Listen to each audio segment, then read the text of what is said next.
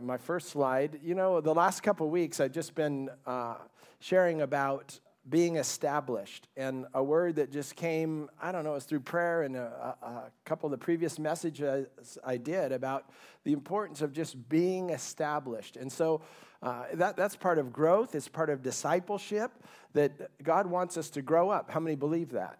And in the culture we're in the society we're in the time period we're living in, there's so many things that are being shaken, and the political realm, you know, even entertainment realm, media realm. We kind of unpacked that a few weeks ago, where Scripture says the things that can be shaken will be shaken. And so we've looked at that over the last couple of weeks, but how many believe God wants people that aren't shaken themselves, that we're steadfast, that we have a foundation? And so that's what we've been kind of working off of the last few weeks. And today, I want to talk to you about established in thanksgiving. And again, several weeks ago, we did a series about making America grateful again. But I don't know, I think I could talk about Thanksgiving over and over and over again, because it's such a vital part of who you and me are to become as people, grateful people. A grateful people in things, through things, you know, in the midst of things. And so today I want to talk a little bit about being established in thanksgiving. This passage we've been covering the last few weeks, and the first few parts about being established, is in Colossians 2. It says this: "As you therefore have received Christ Jesus the Lord, so walk in him, rooted and built up in him and established in the faith as you have been taught." And so we've spent a little time just unpacking that idea about being established in the faith and being rooted and built up, in different characteristics and different principles that Jesus taught us and that we are revealed in the Word. But, you know, it says here, so walk, that's ongoing. That means it's a continual thing. Walk in him, say in him. Rooted and built up in him and established in the faith. And so when I think about walking, but at the same time you're rooted, you're walking but you're rooted, that's what made me think of a walking tree here. How do you stay rooted but you're still supposed to walk? Well, the roots go with you. The foundation goes with you. And to keep walking in the right direction, walking with him, walking in him, walking filled with him is one thing, but you can do that when you're established, when you're rooted and built up in him. Amen? And so hopefully you got a handout this morning, and it's Knowing Who I Am in Christ by Joyce Myers. And I don't know, there's probably at least 40 different promises on this page about who we are in Christ and what he wants for us, how he has established us. If you just take a quick peek at it, and if you don't have one, raise your hand. The ushers could grab you one of those. But, you know, we could spend days just doing a Bible study through who we are in him. It says being rooted in him, rooted that I'm complete in him, who is the head of all principality and power. Ephesians 2:5, I'm alive with Christ. I'm free from the law of sin and death. I am far from oppression, and fear does not come near me. These are promises that he's given us. Amen? And to be rooted and established in that foundation is to know who we are, is to get a new identity. I brought the cross with me out here this morning, and you know, there's two sides to this cross. And when I think about thankfulness, how many are thankful for the cross? Yeah, anybody thankful for the cross? Yeah. Darlene Zek does a song from Hillsongs, I'm grateful for the cross.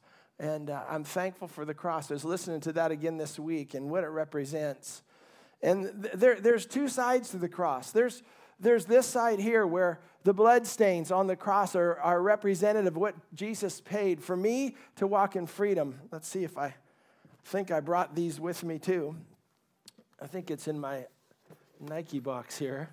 Oh, yeah. My chains. Did anybody have chains before they're saved or even as they're being saved? Anybody understand what chains are that bound us? Addictions, things, afflictions, attitude that bound us? Well, when I think about being grateful for the cross, I think on this side of the cross is where I bring my chains. This is the side of the cross where I've received deliverance, where I've received freedom. This side of the cross I need to keep coming back to. It's the side of the cross that I'm grateful for because it represents Jesus paying the ultimate price for my freedom, that he shed his innocent blood, that the price would be paid for my debauchery, my mistakes, my attitude then and still ongoing, that I'm grateful for this side of the cross. But there's another side. There's another side that I'm thankful for. And it's the side that when we come to him and we receive forgiveness, we don't have to stay just on this side. When we come and recognize our sinfulness, our weakness, and we receive forgiveness, that this blood that was shed, it's applied to my head, my heart, this blood I can come and again, even at the communion table today, just reappropriate the blood that was paid for my healing, the stripes that were on his back for my healing and wholeness. I'm grateful for this cross. But there's another side to the cross. It's the resurrection side. It's the side that represents that Jesus was raised from the dead, that death has no sting, that he rose victorious.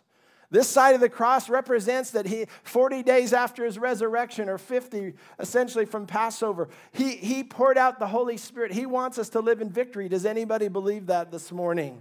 And so this side of the cross represents what I'm so grateful for, that now I'm in Christ. Now I've passed from death to life. Now I can walk in newness of life, and he's made promises that describes what he's doing in my life and in your life.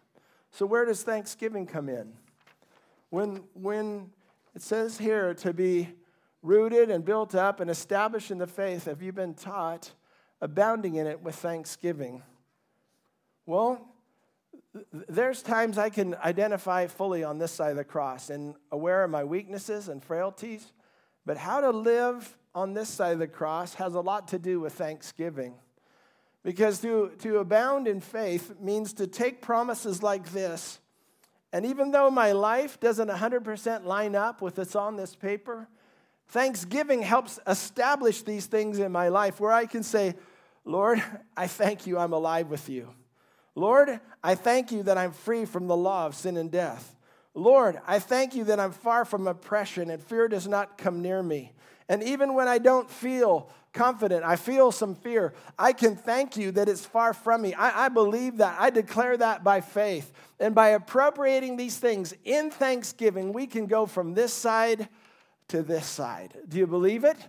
And that's the importance of thanksgiving, that we're giving thanks for something that might not even be completed and fully operational in your life.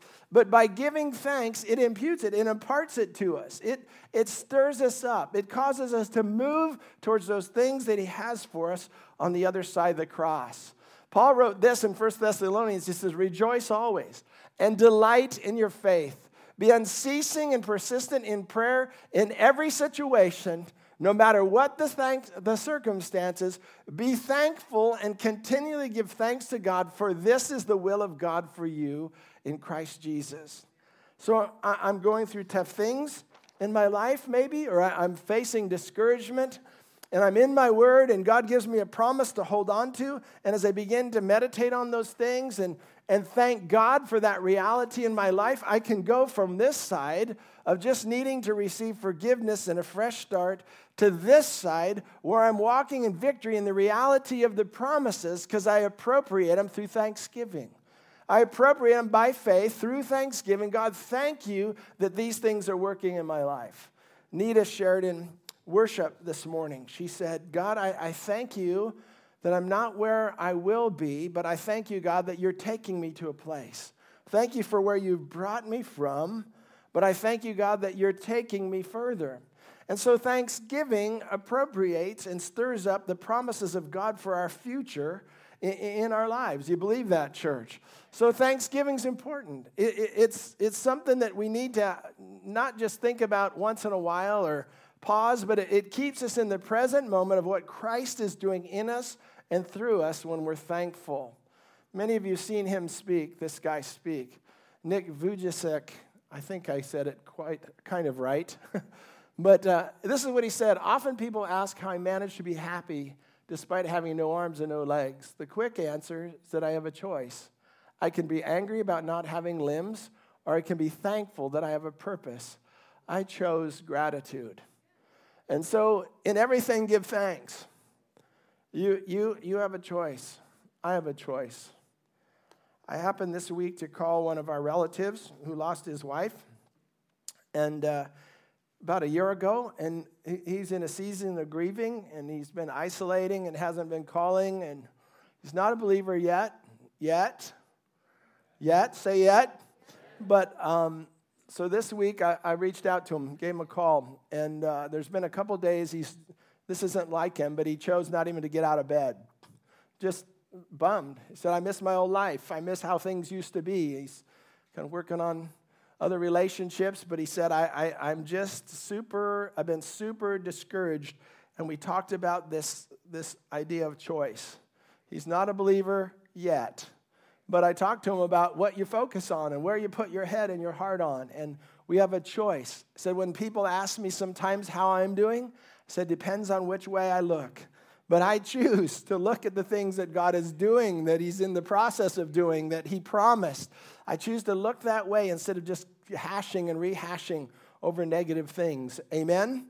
And so when we choose life, when we choose to what we put our focus on, we can activate, in Thanksgiving, we can activate these promises where God wants to take us and what he's doing in us. And I encourage some of you that need just maybe a little boost in that to keep these around for Bible study, to keep these around for confession, to keep these around for meditation. This is the will of God in Christ Jesus concerning you. Amen? Amen. Well, anybody else grateful for the cross, the things that have been done and the things he's doing through us? Have you been misunderstood? Have you been harmed or mistreated? Have you suffered injustice? Do you need God's power to change some of those things? Do you need today to receive or extend forgiveness? Praise and thanksgiving moves you from one side of the cross to the other. The idea that God, Jesus, you came, you went through that. You were misunderstood hugely, Jesus. And you can come to my aid because you went through that very thing. You came as Messiah, prophesied hundreds of years before you showed up. Some were expecting, some recognized you when you showed up, but many, many, many didn't. They rejected who you were. You were misunderstood. Jesus, when I'm misunderstood, can I come to you, to the power of the cross, to receive help and strength, receive a fresh start? Jesus, when I've been harmed or mistreated, which many of us have, I don't think you would mind sharing some of this. It was one of the young men that was at our men's group at Coco's. He's been coming on and off for the last couple of years. And about a year and a half ago, we talked about forgiveness around the table. He said, I can't forgive the guy that molested me. Can't. It's been hard, tough. Other people found out, have used that against him throughout his life and teased him and done things because of that information they gained about him. But over the course of about a year and a half, we've seen that guy give it totally to the Lord. We've seen him offload the chains of unforgiveness. He's given the bitterness to Jesus. And we've heard it in his voice, and we've heard it in his testimony, and he's laid it on Jesus. And yesterday he said, I have a hard time even digging that stuff up anymore, remembering what happened because of the power of the cross. I'm grateful for the cross. How about you? You've been suffering. I'm not trying to minimize what's going on in people's lives. I'm just saying there's power to get past it. There's power to get through it. I'm grateful for the cross. The ability to give it to him on this side and say, Jesus, it's your blood. I need to apply your blood to this pain. Jesus, I need to take these stripes that you promised in Isaiah 53 for my healing. I apply these stripes, Jesus, but I'm choosing to go from this side to this side. I'm choosing resurrection life. I'm choosing a new beginning. I'm choosing a fresh hope. I'm choosing a fresh start, Lord. And I thank you for the grace and the power to walk in it. I'm grateful for the cross. How about you? Amen? Thank you for this love, Lord. This song again. Thank you for the nail-pierced hands. Wash me in your cleansing flow. Now all I know, your forgiveness and grace. Wish I could sing it. Thank you. No, never mind. I have my screaming voice at the hoedown. I get a little raspy this morning from screaming at people at the hoedown. Well, not screaming like angry, but trying to talk in the midst of lots of stuff going on. So today is about a Thanksgiving offering. And in the Old Testament, God implemented this idea of Thanksgiving and a peace offering. And, I'm definitely not a scholar in the Old Testament offerings, but when you dig in, there were so many different kinds of offerings for different things that God instituted. And I mean, there was all kinds of laws and things that went around these offerings and when you would sacrifice them. Some were connected to feast days, the beginning of the feast days, the end of the feast days. Some were connected to atonement, getting your sin forgiven. But this Thanksgiving and peace offering was a bit different. It could be kind of offered anytime. Actually, it was a spontaneous offering, not even a commanded offering. It was just one of the spontaneous offerings. And here's in Leviticus 7 kind of the rules around it. And it says, this is the law of sacrifice of peace offerings, which he shall offer to the Lord. If he offers it for a thanksgiving, then he shall offer with the sacrifice of thanksgiving. So he says there's something verbal that happens when you're bringing this offering in.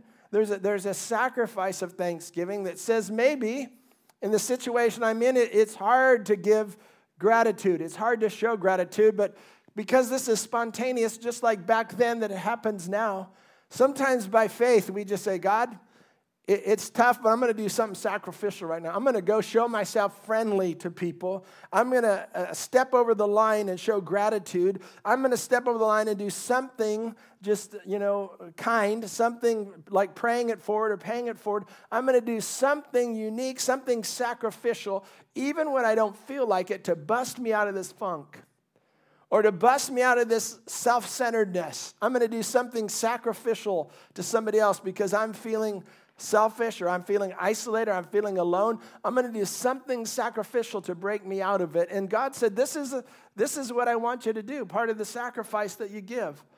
In it, I want you to bring these 11 cakes mixed with oil and then 11 wafers anointed with oil or cakes of blended flour mixed with oil.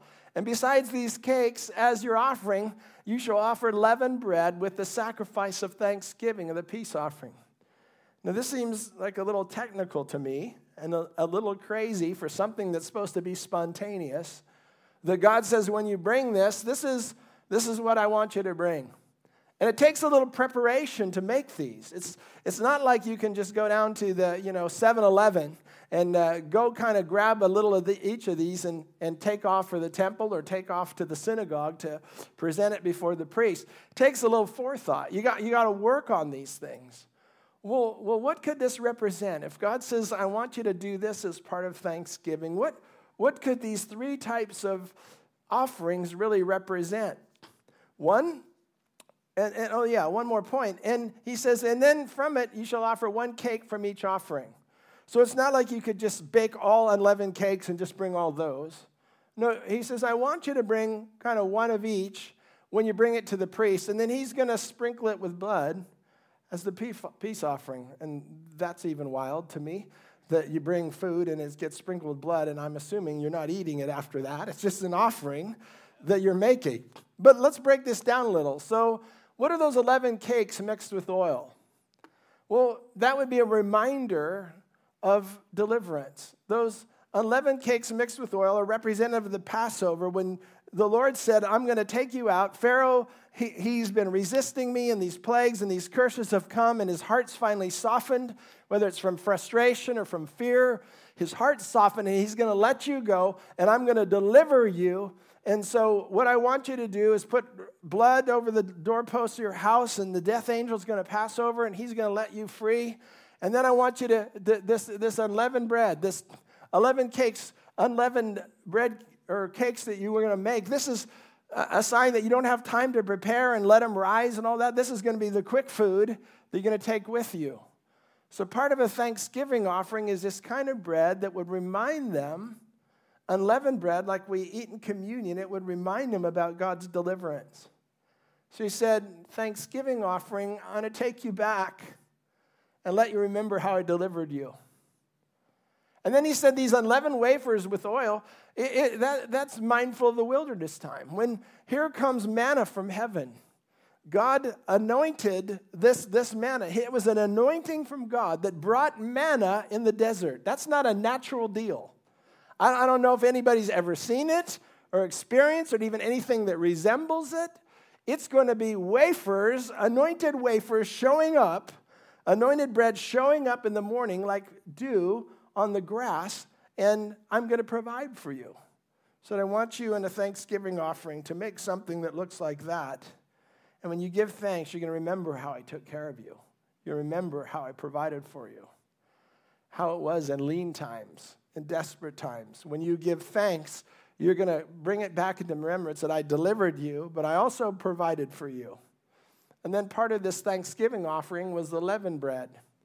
And leavened bread, takes a little time to rise. It's representative. Scholars were in different places pointing out, maybe this scenario or maybe that scenario, but two thoughts that came out. Leavened bread represents when I've gone from this side of just trials and challenges and struggles to this side where I'm living in blessing now. And so you present leavened bread. You present the good loaf.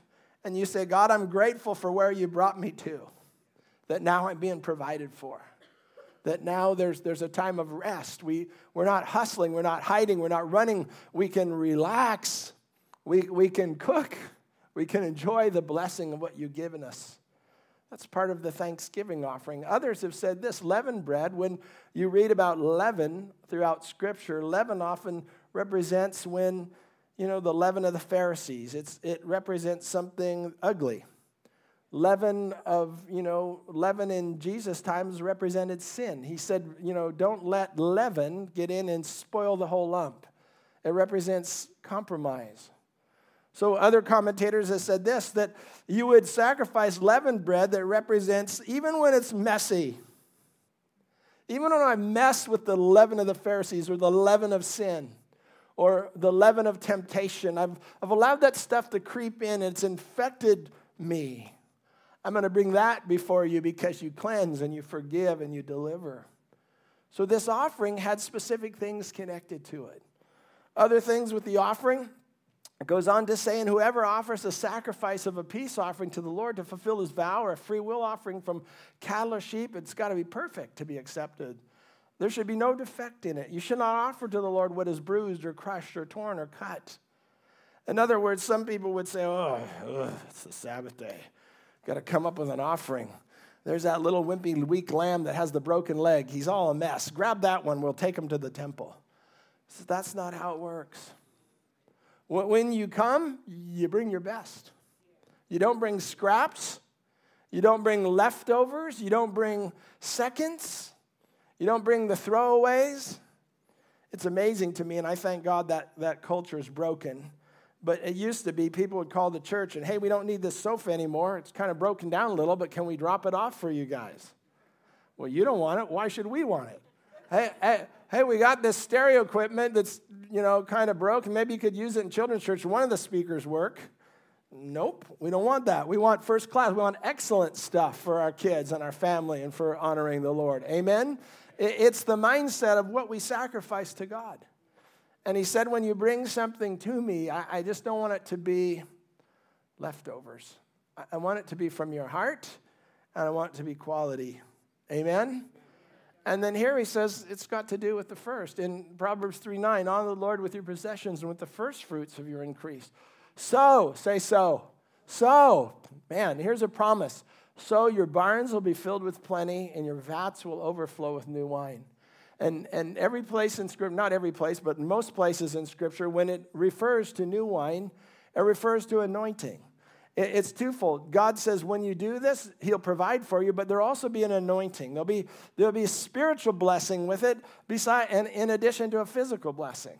There'll be something he does to multiply and duplicate your seed that you'll feel and sense physical provision because you're a sower and you're a giver of your first fruits, but there's an anointing. He said, there's new wine that comes with that. And we can look in the New Testament, Acts chapter 10. There's a guy named Cornelius. He was even from the Roman regiment. Doesn't really even talk about his Jewish roots. But the angel of the Lord appears to him and said, hey, Cornelius, your alms and your prayers have come up as a memorial before me. and God poured out his Spirit on Cornelius' house, and they were saved.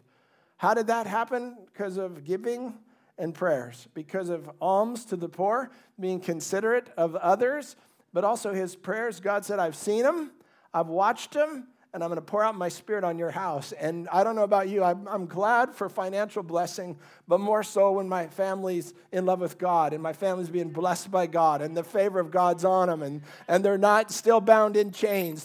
They're free from their chains, and they feel the experience and the outpouring of the Holy Spirit because they're right with him.